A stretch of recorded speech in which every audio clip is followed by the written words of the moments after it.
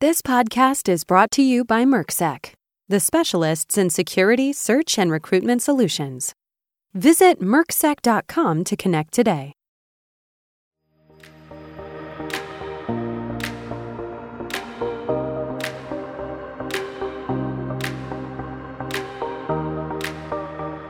Welcome to Destination Cyber, the podcast where we sit down with cyber industry leaders and movers and shakers and find out what makes them tick. We explore their careers, the mistakes they made, trials and tribulations, lessons learnt, and the invaluable insights and knowledge they've picked up along the way. Now here's your host, Lachlan Corn. Hello and welcome to Destination Cyber. Currently, I am targeting students and recent graduates that are interested in the security industry but may be undecided on the pathway forward. In this week's episode, I will be talking with Cameron Perry, who is well rehearsed within the cybersecurity field, currently being a director of multiple cybersecurity companies. Previously, Cameron had experience in a myriad of other roles, including IT consulting, system administrator, and more. Today, we will explore the career opportunities Cameron chose to better understand how one may access a career opportunity within this field. I'm your host, Lachlan Corn, and this is Destination Cyber. Hello, Cameron. How are you? I'm well, thanks, Lachlan. Thanks for having me today. No worries. My pleasure. I want to dive straight into this because I know we have so many things to talk about. Not that interesting. Oh, don't say that. So, of course, just want to give the audience a bit of an update on what you're currently doing now. Give me an idea, paint a picture for me, what your role is and what your job description is. Okay, I'm a director of the TMFE group. TMFE is a company that has a list of interrelated businesses operating under its umbrella. I guess the relevant ones for this discussion are MerckSec. MerckSec was started in 2012 as an executive search and recruitment firm for the security industry. I've still retain operational oversight of that and just basically really let the guys run it, but I just get in the way these days, more so than anything else. And then, of course, probably the primary thing that's of interest is the KBI entity. So KBI is a media and marketing firm dedicated to cybersecurity. My business partner, Carissa, and I have been running that for about 5 years now, almost to the day, in fact. Earlier this year, we split that into two discrete but complementary business units, KBI.digital and KBI.media. Digital is all about essentially creating the content and doing marketing for our clients. And then we take a lot of that content and push that to KBI Media, as well as taking media in from other sources like PR organizations, some of our partners in terms of sponsorships, and obviously our clients, and actually push that content out to the world through various channels, including, of course, KBI.media, not just a clever name. And obviously, this podcast, with its humble beginnings, is soon to become one of the linchpins of that very entity. So, if you were to give me sort of a routine, what kind of things are you doing? Is it very remote based, or is it very in person? Are you at the office all day? Is it highly stressful? Is it, give me that kind of picture. Sure. Most of it's done remotely because we work with people all around the globe, both in terms of our client base as well as our staff. Some are in the same city and within sort of spitting distance from each other. We've got small offices that we use for those particular organisations. And then at the same time, we've also got experts in their respective fields or niches within the security space that are over in every other continent, just about, apart from Antarctica, and that's next on the agenda. Okay, interesting. And did you see yourself at all getting into this kind of industry when you were younger? I mean, winding back the time a little bit. That's a lot of time, mate. 45 years old now. Yeah, it's a long time. Don't be too hard on yourself. No. Well, just sort of winding it back. I mean, tell me how your interest in the cybersecurity industry started. What sparked this curiosity in the industry? Sure. So I got into technology in the first place way back when. So I've always been sort of from my age of about 6 or 7 when I got my first computer. For the elderly pensioners amongst us, I got an Amstrad 640K beast of a machine, complete with 16-color display. That would have been sort of late 80s, mid 80s. And that was sort of the opening of Pandora's box for me in terms of the technology side. Always interested. That being said, when I got into, finished high school and went into to university, I actually went in to do economics and law. And I was in my first or second year, and my computer died. Not the same computer you'd be pleased to hear, but a newer one. And being a broke uni student, had to MacGyver something and figure it out. And I didn't know much about the actual under the hood of technology at that stage. So ended up pulling the computer apart with a sniff test, figuring out where the burnt silicon smell and the little puff of smoke had come from, which was, in retrospect, the power supply. Didn't know what it was. So it was like, yep, this looks like it's the power because everything's plugging in and distributing it. So ripped that out and took it down to the local PC store and paid $20 or $30 or whatever it was, excuse me, at the time for a new power supply, installed it, got everything up and running again, had to go through and sort of under the hood. And that was sort of the introduction to the more technical side of things. I mean, granted, it's not that technical by today's standards, but back then it was like, oh, you opened a computer and installed something? Wow, sort of magician status, right? And so by the time that all came up, I was like, hey, yeah, okay, and this is interesting. So I started looking a little bit deeper into that, and the computers at the time on the university campus were all a Unix derivative rather than Windows or anything like that, although that was rattling around at 95 stage very early on. But primarily they were all SCO Unix. So I started sort of learning a little bit more about SCO and how to, utilize that appropriately, and got sucked into that rabbit hole pretty deeply and ended up in the comp sci labs with friends of mine until, overnight, quite often, toying around with them, building, different components that go into distributed computing and figuring out how to make that work with null modems and all sorts of crazy stuff, because it was all token ring days back then as well. So big lengths of very thick cable rather than Ethernet, and a lot more problems and headaches than simple plug and play. So that was sort of my foray into the base level of computing. Then in terms of the cybersecurity stuff, probably about 15, 20 years ago, I'd always had an interest in that side of things, but never really had much exposure to it or experience with it in any meaningful way. Other than just tangentially to the technology side. So when I actually started my IT career per se, I started in sort of second level help desk and then third, and then sort of climbed the ranks into sort of more general administration and engineering, dabbled with a bit of solutions architecture, got to that sort of stage and was like I like IT and I like the security side and it's interesting. But the nuts and bolts of it didn't have the same appeal anymore. So I was looking for a change in direction, just as I was getting into cybersecurity. So I didn't know what I wanted to do. And then, fortunately, I actually caught up with a friend of mine that I'd known since I was probably about 4 or 5 years old or something, really young anyway, over at a barbecue, family friend's place.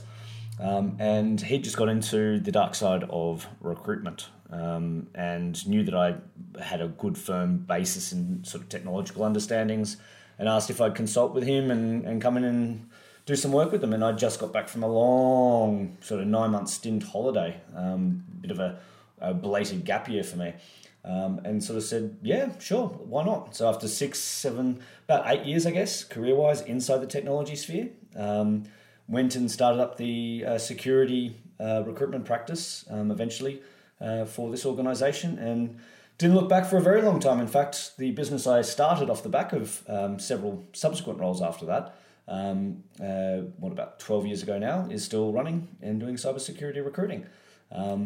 That's sort of how I got into the cybersphere in the first place. Then obviously met the esteemed Carissa Breen about 5 years ago. Hit it off, saw eye to eye on a whole bunch of stuff, and that's where the media started to come into it, and where we started to talk about the issues that a lot of cybersecurity companies have when it comes to communicating what it is they do, what the value is to non-technical people and other aspects of the business other than just the technology sphere, and trying to break forth from that echo chamber that they all seemingly fell into, and how to communicate the value proposition for these technology companies to the wider world. And in terms of breaking down sort of the IT versus cybersecurity, you said that there was a bit of a...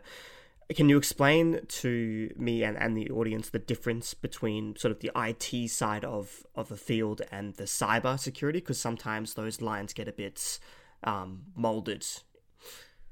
Yeah, sure. So the blurriness, I guess, between those two different spheres is often more pronounced these days. The demarcation between those two fields is a lot more visible than it used to be. Back in the day, cybersecurity was just something that was like bolted on. You'd install antivirus, blah blah blah blah. That's pretty much it. Set up some very basic firewall rules. Set up some sort of NAT device, and that was the end of it.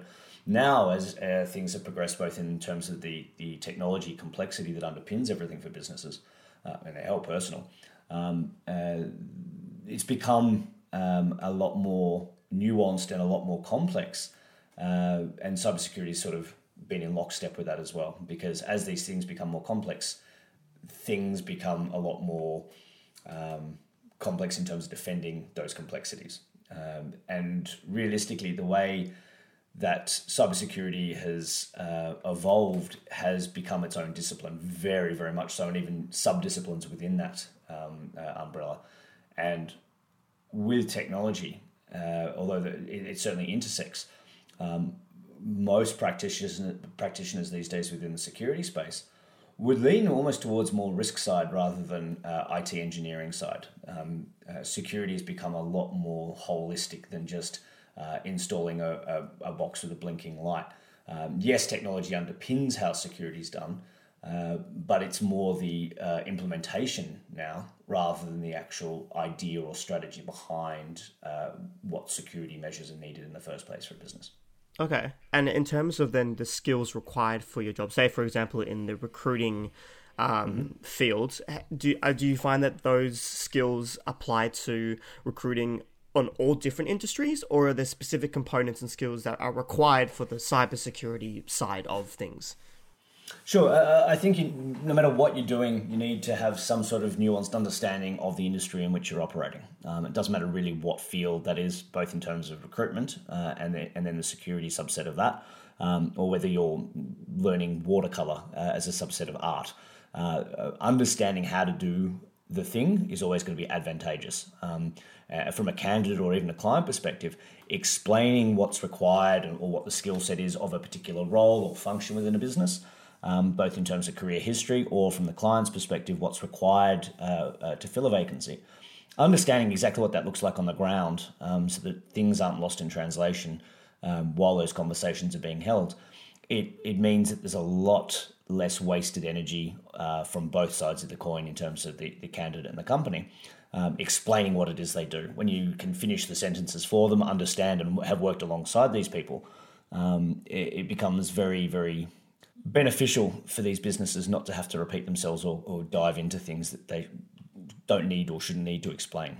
Okay, so sort of just to clarify, is it almost like taking a complex idea and simplifying it for your customers? A little bit, yeah. So quite often recruitment's much maligned because it's people that don't necessarily have a background in the particular fields. They're taking shortcuts. They're just throwing CVs to the client, hoping something sticks by coincidence rather than by good management. So what ends up happening is that client has to go through a pile of CVs. The candidate experience is that they've been put forward for positions they A, didn't know about, or B, weren't suitable for, unless just by pure happenstance that was suitable. And everyone's time is wasted. It becomes very, very inefficient. When it comes to being able to understand what the role looks like and the function looks like, everyone's, it should be a case of, here are 3 CVs, all of them are relevant for your vacancy, Mr. Client. And then the same thing, the candidate should know that if they're going forward to a particular interview, that the role is very, very suitable for them. As soon as you can actually know that that's going to be the case, everything tends to fall in place from there. So understanding how all of the different aspects and roles and responsibilities of cybersecurity fit together, kind of like Tetris, that's when you actually get the wins. When you don't understand the difference between one role and another within the security sphere, it's very, very hard to understand what you're actually hiring for, what the skill sets are, and what's negotiable. Quite often you'll see a job description online. So for your listeners, if they're applying to a role, they may see 8 things listed. And they've got 7 of them. And they're like, I haven't got all 8, I won't apply. Rubbish, apply. If you've got 7 out of 8, that's fantastic. And quite often there'll only be a handful, 2 or 3 that are actually core or fundamental to the role itself. And the rest are like fingers crossed, I hope you got these skills, or more often than not are just there as padding because the person that drafted it, whether it's a line manager or someone in HR or whatever the deal may be, or even the recruitment agent, just chuck some random stuff in to pad it out and actually make it look like a bigger, more important thing. Most job descriptions, if they're done well, should be very short and to the point and actually contain information about what it's like to work for that company rather than what are the requirements. You know, if I'm asking someone to be a fireman, right, there's only a handful of things I need to actually specify in there to find the right person. And if I see the right person's details come across my desk, I'm going to know they're the right person for it very quickly. Counterpoint is if I was to sit there and actually write a job ad in the format that most job descriptions are so poorly written out there take, it would say, must be familiar with hose and so-and-so assembly. I don't know anything about firefighting, so I'm making this up. Apologies to the firefighters in your audience. Must be familiar with this particular make and model of hose and have worked with these particular trucks over this many years, even though those trucks are only just released.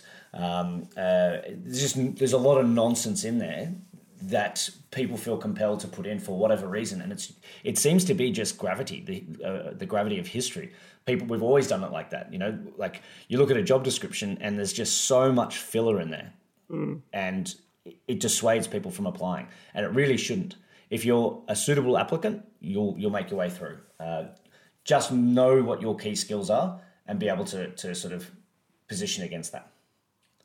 So in terms of candidates you were referring to and people that would be suitable for a job and the skills required, for perhaps young adults who are looking to get into the industry, specifically in your roles such as either in the sort of systems admin or the recruiting or the sort of even the director role eventually, what kind of skills would you consider to be vital for someone to get ahead and be shine in their either interview or in their CV or... Aptitude and attitude are the 2 critical things, and if you can demonstrate those 2 things and that you're clever, and you don't need to, you know, be a certifiable genius, but as long as you've got the attitude and aptitude there, that it goes such a long way. Quite often, you know, a lot of students will come out and expect to step into a more senior role than they deserve, and it's a long slog. I mean, realistically, most people are in their careers at least for 40 years, and yes, they'll make some changes during that time. But they're usually pivots rather than complete realignments in a different industry, although that does happen. So if you can demonstrate that and be able to say, I want to get this particular role or I'm interested in this particular field because of X, Y, and Z, and know your reason why. If you know your why and can explain it articulately, or even inarticulately for that matter, it's going to go a hell of a long way towards getting some initial traction as a student or a grad, and even as you climb up the totem pole. If you can say, I'm really keen to learn this particular subject or this particular area because of X, Y, and Z, that's going to give you a much bigger step up in the world than, I sort of fell into this and, I've done some preliminary research and that's about it. Right? If you have a real genuine passion and can actually exude that and talk about problem solving and have that enthusiasm, I'll take that any day. If you're diligent and punctual and able to sort of go that extra mile, like that's worth more than even, you know, additional certifications in a particular esoteric function. No one really cares about that. If you're hiring just off a checklist of like qualifications, you're not going to hire efficiently.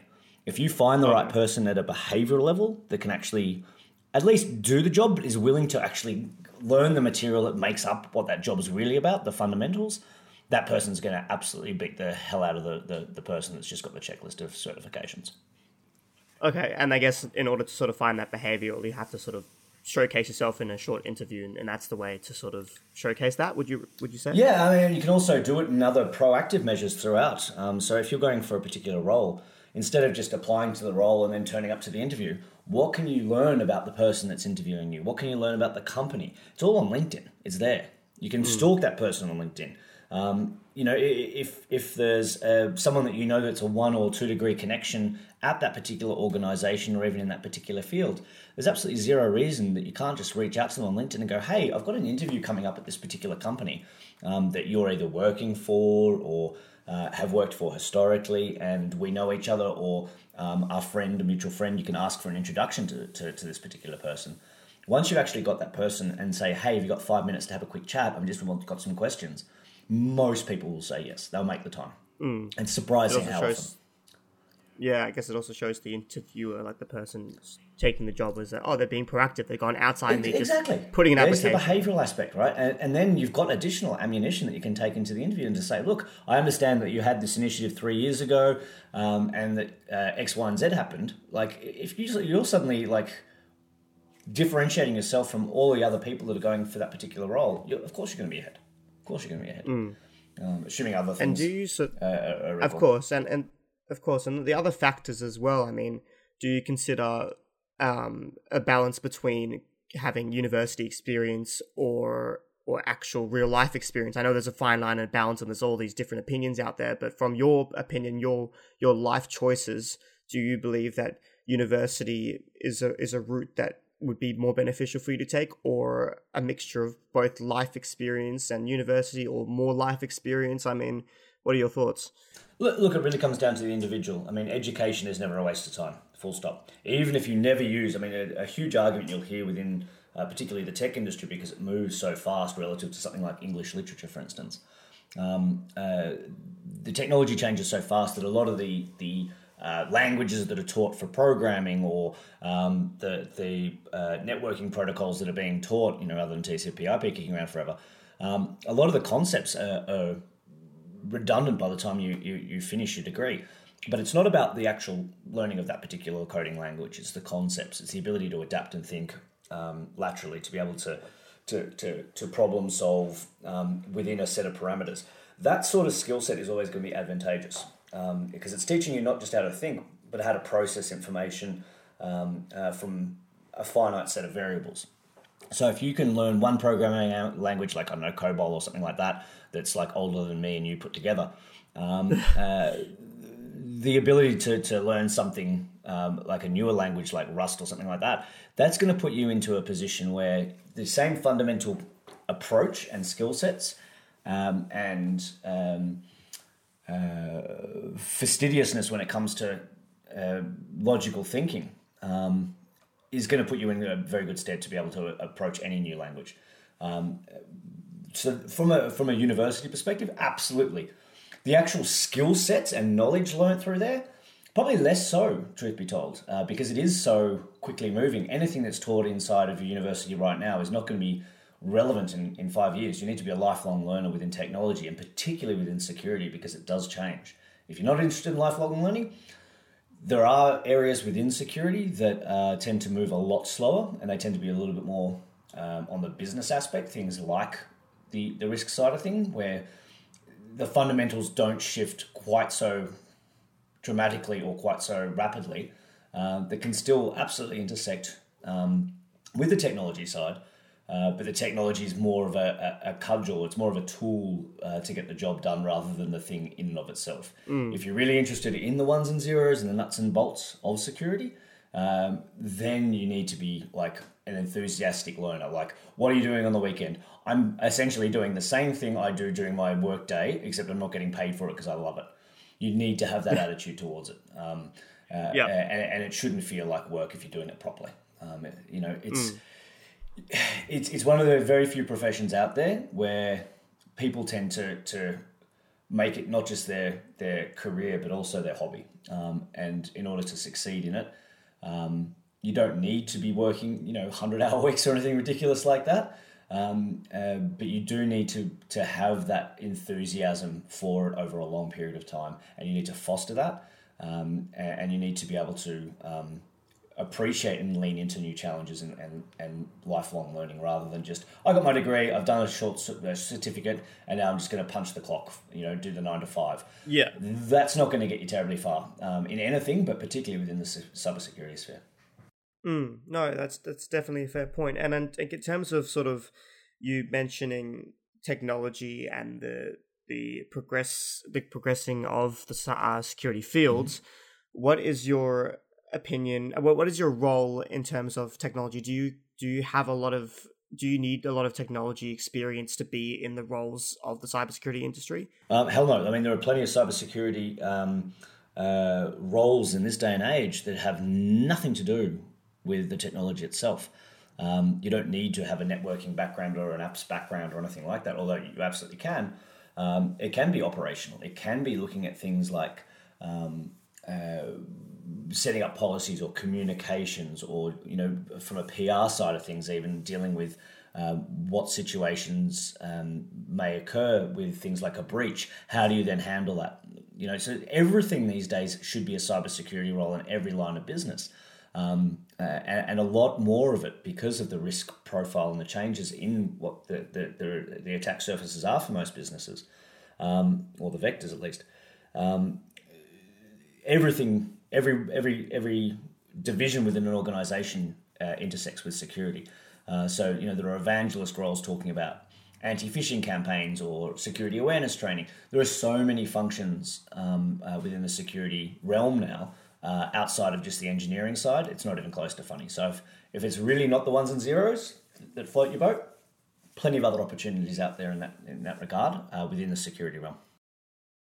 Great. Well, it definitely doesn't float my boat, so that's always comforting to hear. Absolutely. and that's fine, right? Like, there is unfortunately a bit of a puritanical sentiment within the industry around, you know, you're not a true cybersecurity professional if you weren't geeky at least at one stage in your career, or couldn't, you know, define every level of OSI and, you know, talk through what that looks like.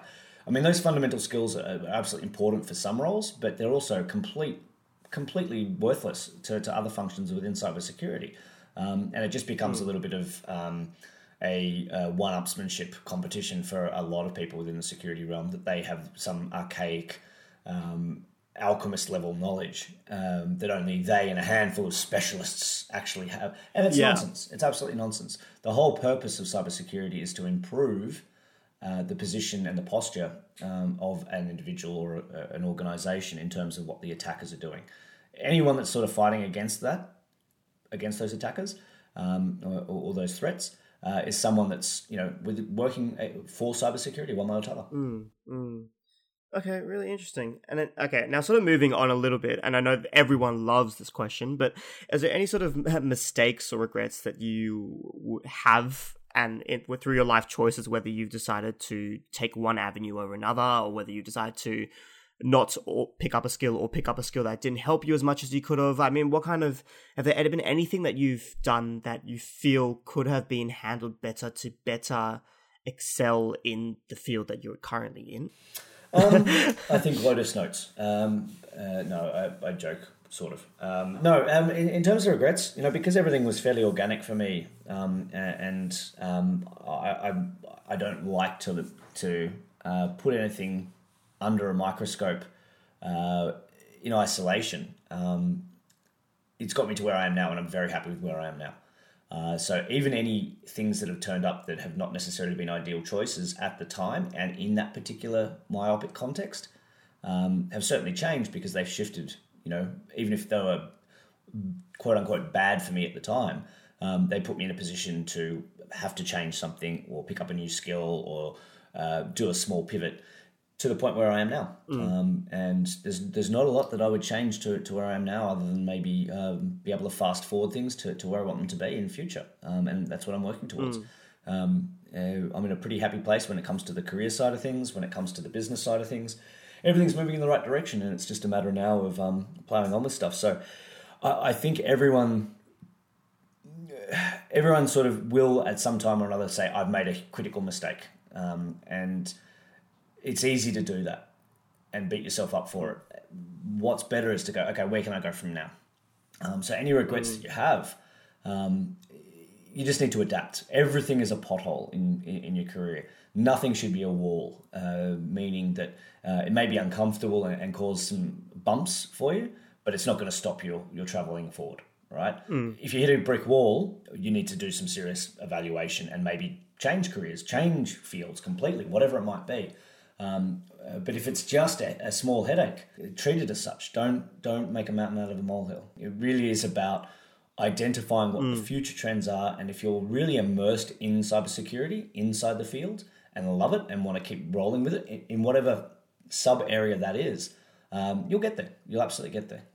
Mistakes, as you sort of put it, is almost a matter of a lesson. I mean, mistakes are lessons, and if you don't ever have lessons, you can't learn anything to then progress further. So I feel like mistakes are almost vital for life choices, especially in industries and stuff. And, you know, just like Steve Harvey said, similar to your analogy with the wall, if you get a door slammed in your face, it's generally God telling you that, you know, you got to move to a new direction. And specifically, you don't have to, you know, the whole God thing, it might be one thing or another, but the idea is that, like you're saying, if you ever hit something, it's generally a good thing because you can then know that that's where your endpoint is, and then you just, like you said, move on with life. Life is not easy, but those things can really help.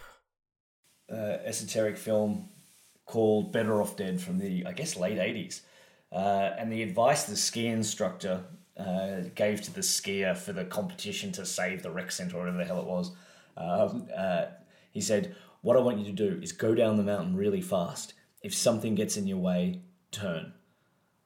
And it's like, on the surface, very shallow, poor advice. But if you treat it as some sort of Zen koan or something like that, it becomes a very, very fundamental way of looking at not just life, not just your career, but life in general. Like, just go where you want to go, whatever takes your interest. And if something gets in your way, just turn a little bit. And if you're in the engineering field like I was, from a technology perspective, and then something else comes up, like the recruitment side, I said, okay, this is not a fundamental change. It's still very much in the technology industry and sector, but it's something different, and it's a little bit more people-focused than staring at a screen for 12 hours plus a day and then going home and doing it for another 4 or 5. It's something that provided me with a new career path, something completely and revolutionarily different, but still fundamentally based on a lot of the same knowledge and skill sets. So I turned, right? And what was that? Did I have any regrets? I definitely second-guessed myself a hell of a lot, particularly in the first year, until I found that groove. Once I found that groove, then it's very hard to sort of say, oh, this was a mistake, because I was enjoying it. I was making a hell of a lot of money, and it was something new, and it was leveraging all the right parts and stretching the right muscles, both in terms of the technology and understanding it. But I was also learning a hell of a lot about the technology side, because you have to have that helicopter view. So sometimes, a change or a shift as dramatic as what I felt that was at the time isn't that dramatic. And it gives you a new perspective with which you can sort of manage the other aspects of your career going forward. Yeah, no, you're right. That makes definitely sense. In terms of now sort of taking a step back from looking at the past, let's look into the future. How do you think the cybersecurity industry is evolving, especially within your specific role? Do you think that element will continue to grow fourfold, or do you think that there are other aspects of the industry that will see massive growth in the next decade? Yeah, that's a really good question. I think, as I was saying earlier on, technology used to have security bolted onto it back in even the late 90s or early 2000s. There were very few cybersecurity professionals in terms of number. There were general administrators or engineers that dealt with the security aspects. Now there are absolutely myriad people inside a cybersecurity team, inside an enterprise organization, or consulting into smaller businesses with various disciplines that just didn't exist 10 years ago. Didn't exist. Now they do. What's fundamentally going to change is there's going to be a homogenization in service capabilities, in my opinion, where if you look at things like cloud, for instance, while it absolutely hasn't made infrastructure specialists useless or completely redundant in need, it's concentrated the requirement for it into smaller, both geographic areas as well as operational and technological areas. And by compressing that down, there's far fewer opportunities. I mean, the amount of infrastructure engineering roles now, because no one's on premises anymore, relatively speaking, that means there's far less opportunity in that space. and that's afforded by things like cloud adoptions. So if we're looking at security as a whole, I think that's going to be much the same. It's going to become very heavily commoditized and much more concentrated in some regards. And what's going to be increasing is more a generalist understanding. Having a particular niche in one particular function within security is all well and good, but experts, they built a table with one leg. It doesn't take much for that to get kicked out and for everything to fall over. Having a few extra legs is definitely a good idea.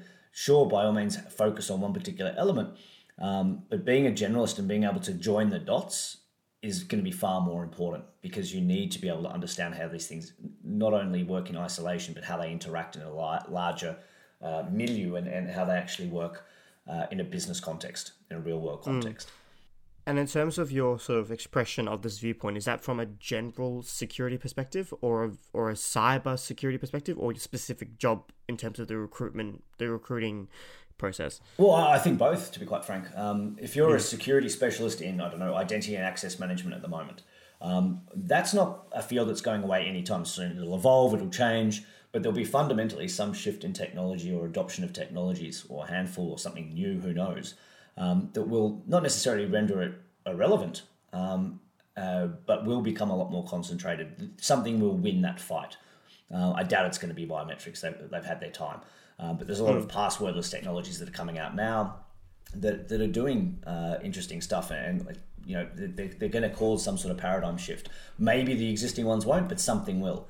So by illustration, a lot of the people that are experts in a particular area or product suite or whatever it might be are suddenly at a loose end very quickly. So what do they do then, right? So they're going to have to pivot. Being able to look at things from a zoomed out perspective, particularly if you're looking to climb up towards the executive level and be a CISO or something like that further down the track, you need to understand the end result of what these technologies provide. It's like being a master carpenter and wondering about what brand of nails or hammers that you're using.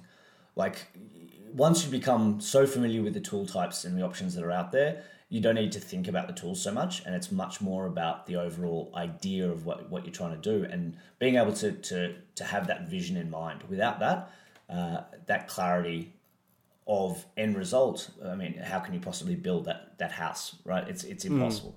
Having the plans, having everything in place is what's important. Then what tools you're using become largely immaterial. So a generalist approach to security, even if it's within just a handful of areas within that area, you need to understand the more holistic context. And if you're hiring, you need to be able to understand how all of those different areas fit together. Again, back to that Tetris analogy. You need to be able to not be one of the blocks. You need to be able to understand how all the blocks fit together. So do you see then the security industry coming into companies that sort of absorb and amalgamate together to make some mega companies, or you see it diluting to have a lot of small business owners running the cyber security areas? So would there be more business owners, or would it be more employees of big business? That's an interesting question. I think realistically what will end up happening is, with that homogenization, I think it'll run something very similar to what's happened with cloud technologies. Originally, there were 1,000,001 different cloud technologies out there. Everyone had their own on-premises stuff. And it was kind of like a primordial soup of ones and zeros. And what settled out eventually was just there's a handful of cloud operators now that anyone would realistically go with.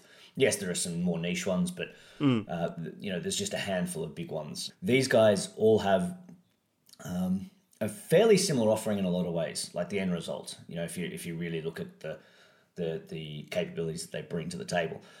Yes, there are pluses and minuses to all, but whatever. The point is, what will happen with security is, in my opinion, will be much the same. A lot of these tools will form a suite if they're individual at the moment, and a lot of that stuff will be outsourced. What won't be outsourced and can't be outsourced is really the adherence and practice of using that stuff. So again, to go back to the carpenter analogy or builder analogy, you can give anyone a hammer and tell them to put a nail in, but whether they hit their thumb or not comes down to their ability to wield the thing effectively. It's not a problem with the hammer, it's a problem with the person using it, right? So what will happen is, whether it's an external consultant working with smaller businesses or a managed service provider or internal, It'll be how they're using that stuff that will become the valuable skill set, how they can take the various tools that are afforded to them and be able to implement them, not just pragmatically, but effectively and optimally. Okay. And let's say you were talking with current uni students or even your younger self, young adults who are looking to get into the industry, and you're talking about, getting the tools. What would be a good role that a person who was interested in the security industry, but not entirely sure what path they take because they don't have experienced enough of these different fields, where would you think would be a good one to start to sort of give a taste of multiple aspects so then you can find a better route to take into the industry? Sure. Always go broad before you go specific, right? I mean, again, I've been leaning on analogies because my brain's not terribly good during this interview. But if you want to look at the medical field, you don't go straight to a neurosurgeon, right? You have to go via a GP, and there's a filtering system almost that happens there. And it's the generalists that will help you understand what the options are before you start to diagnose more specifically what the requirements are for remedy. So if we're looking at security in the same sphere, getting as broad a possible exposure so that you don't paint yourself into a corner by getting into a specificity in terms of your career position type too early on. It's going to allow you to make smarter choices because you know other things exist. Because if you as your first job end up in a very niche environment, it's very hard to get exposure beyond that niche environment later on because you sort of already invested, and there's a bit of a sunk cost fallacy attached with that then to say, I've been doing this for 6, 7, 8, whatever it is years. Why would I change now? It just seems like a step backwards. So starting off in the more generalist areas is probably a wiser step. So you can do that through looking at role types that have a broader responsibility or teams that have a broader responsibility, or work inside organizations or positions that are going to have that latitude for you to be able to see more. Sorry, I was going to say, do you have any job titles that, just as an example, that could be a benefit to that sort of generalist description? Absolutely. So looking at something even that's seemingly as specific as a cyber operations junior or something along those lines is fine. But if you can get in fundamentally at any technology level as someone that is going to get the foundations right within the technology sphere, if that's your interest. But it's really going to come down as much as anything to the actual company you're working for and the space in which it operates. Rather than a specific job description. So if you start off as a widget handler inside a Fortune 500 company, your ability to move laterally is going to be much more difficult. And that's not a universal truth, but typically it's going to be more difficult because you've been pigeonholed into that. You're a small cog in a very big machine. So being able to move that cog around is very difficult. Particularly after you've been there for a couple of years and sort of become part of that infrastructure. Whilst if you're in a smaller company or in a consulting field, so working for a consultancy, you're going to be dropping from wearing multiple hats and jumping from one role function to another a lot. And that's going to give you a much broader experience. So if I had to say to somebody at the beginning of their career, the best thing they can probably do is work with a smaller company where you're going to get good mentoring and start to learn what the various responsibilities and these various parts and how they all fit together from someone that's got more experience than you. That's going to be fantastic. If you can work inside a consultancy where you're going to be working from one project to another, to another, to another, that's going to give you a breadth of experience on how things operate in different environments much quicker than some homogenous singular entity that isn't going to change very much, where you're just maintaining things. That being said, stepping inside a Fortune 500 company with the right team and the right mentor absolutely will give you the exposure. They'll have you move job functions and go and sit with different teams, especially if that's something that you raise often and early in your conversations with your line managers to say, I'm really interested in getting a broad understanding. I don't want to just be a widget repairman. I want to understand all of the things. That sort of thing is rewarded. And, it's a case of the squeaky wheel sometimes too. Yeah, definitely. I guess it's always a matter of being just being proactive and trying to find those people that will be willing to help, because there's always going to be people in any industry that would. So it's just a matter of finding ones that do help and will take on a mentorship role, just for the help that you can get ahead and, like you said, understand the industry, because that's the best way you're going to do it, by understanding first and then building your skills from there. Yeah, exactly right. And understanding where the vacuums lie for your skills and capabilities when you actually see the result you want to be. So if you have a visibility towards a job functional role and you're like, oh, that's so interesting, I want to do that. If you can get seconded into the team, which can happen in big organizations or in smaller organizations, come up next to it and actually just pick the brains of the person that you're working next to find out the nuances and the realities of that particular role or function, then you can start working towards it. But if you start working towards something blind and you don't know what that end result looks like, you may not end up liking where you are. And I guess if worse comes to worse, now you've realized that you don't know where you are, you might have used some time and maybe it was a mistake, but now you've learned that that's maybe not the exact place 100% where you want to be. Absolutely, Lockie. Like realistically, the critical thing is people look at, and this is what goes back to our conversation about regrets earlier. Quite often learning what you don't want to do is just as valuable as learning what you do want to do. Right? It can provide parameters around which you will no longer accept a role. Great, you've just excluded a whole bunch of stuff that you hate doing. This is good news, right? This is not something to be shying away from. You know, this goes to anything, relationships, the lot, right? If you can find the things that make you unhappy and you can steer away from those, the chances are that your job's going to be a much better experience for you. If you exclude those things, right? Of course. And sometimes there are realities in any role where you're like, oh, I hate this part, and you've got to do it, right? But you've got to take the good with the bad. Yeah. But you shouldn't have to suffer through it, right? It shouldn't just be like, I don't want to get out of bed today. How can I take the day off? Anything where you find yourself that demotivated, you're probably in the wrong space. I mean, would you rather be in square one and not have so sort of choice paralysis, you decide to do nothing, you're still going to be at square one by the end of the day. But if you're doing something, you've decided you don't like it, then you can tick something off the list, go, great, don't want to do that one. And now you're still a step ahead of the person who hasn't chosen to do anything. Incredibly insightful, mate. And I don't say that in a patronising way. It takes most people years and years to actually learn the reality of that, if they ever do. Being able to reset, adapt, start again, but with additional information is like playing a video game, right? Like where you've died on the first 3 levels, but you've learned how not to die because you've made those mistakes, right? And then you eventually complete the level. You know, there's no computer game that's ever been made where you play it from start to finish without so much as a hiccup, right? Because it would be pretty bad if you did. Right, and the more frustrating ones and the ones where you feel like you've gone on a bit of a journey and had to learn from mistakes and overcome challenges and puzzles, they're the ones that are actually the most memorable and most fun. And your career should be much the same, and it should be gamified almost to that extent as well. Leveling up, and I mean the analogy stands, and being able to look at those mistakes and go, okay, I know what I don't want to do. I've learned from that. Now I want to try something new. There's nothing wrong with that, all right? You just need to be judicious, particularly if you've got responsibilities like a family or whatever it might be that you need to look after. You may need to sort of manage your own appetite for that risk or for that change. But at the same time, if you're able to embrace those elements as much as you can, you're not going to often find yourself at a loose end for opportunity. No, you're right, definitely. And I guess on that analogy with the puzzles in the game, that's a great ending that I like.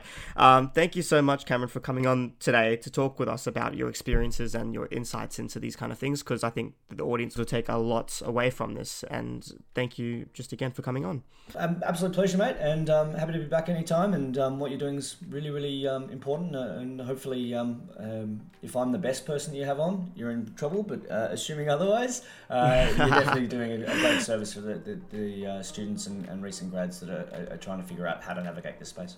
Thank you. Okay, have a good one. Cheers, buddy. Bye. This has been another KBI Media production.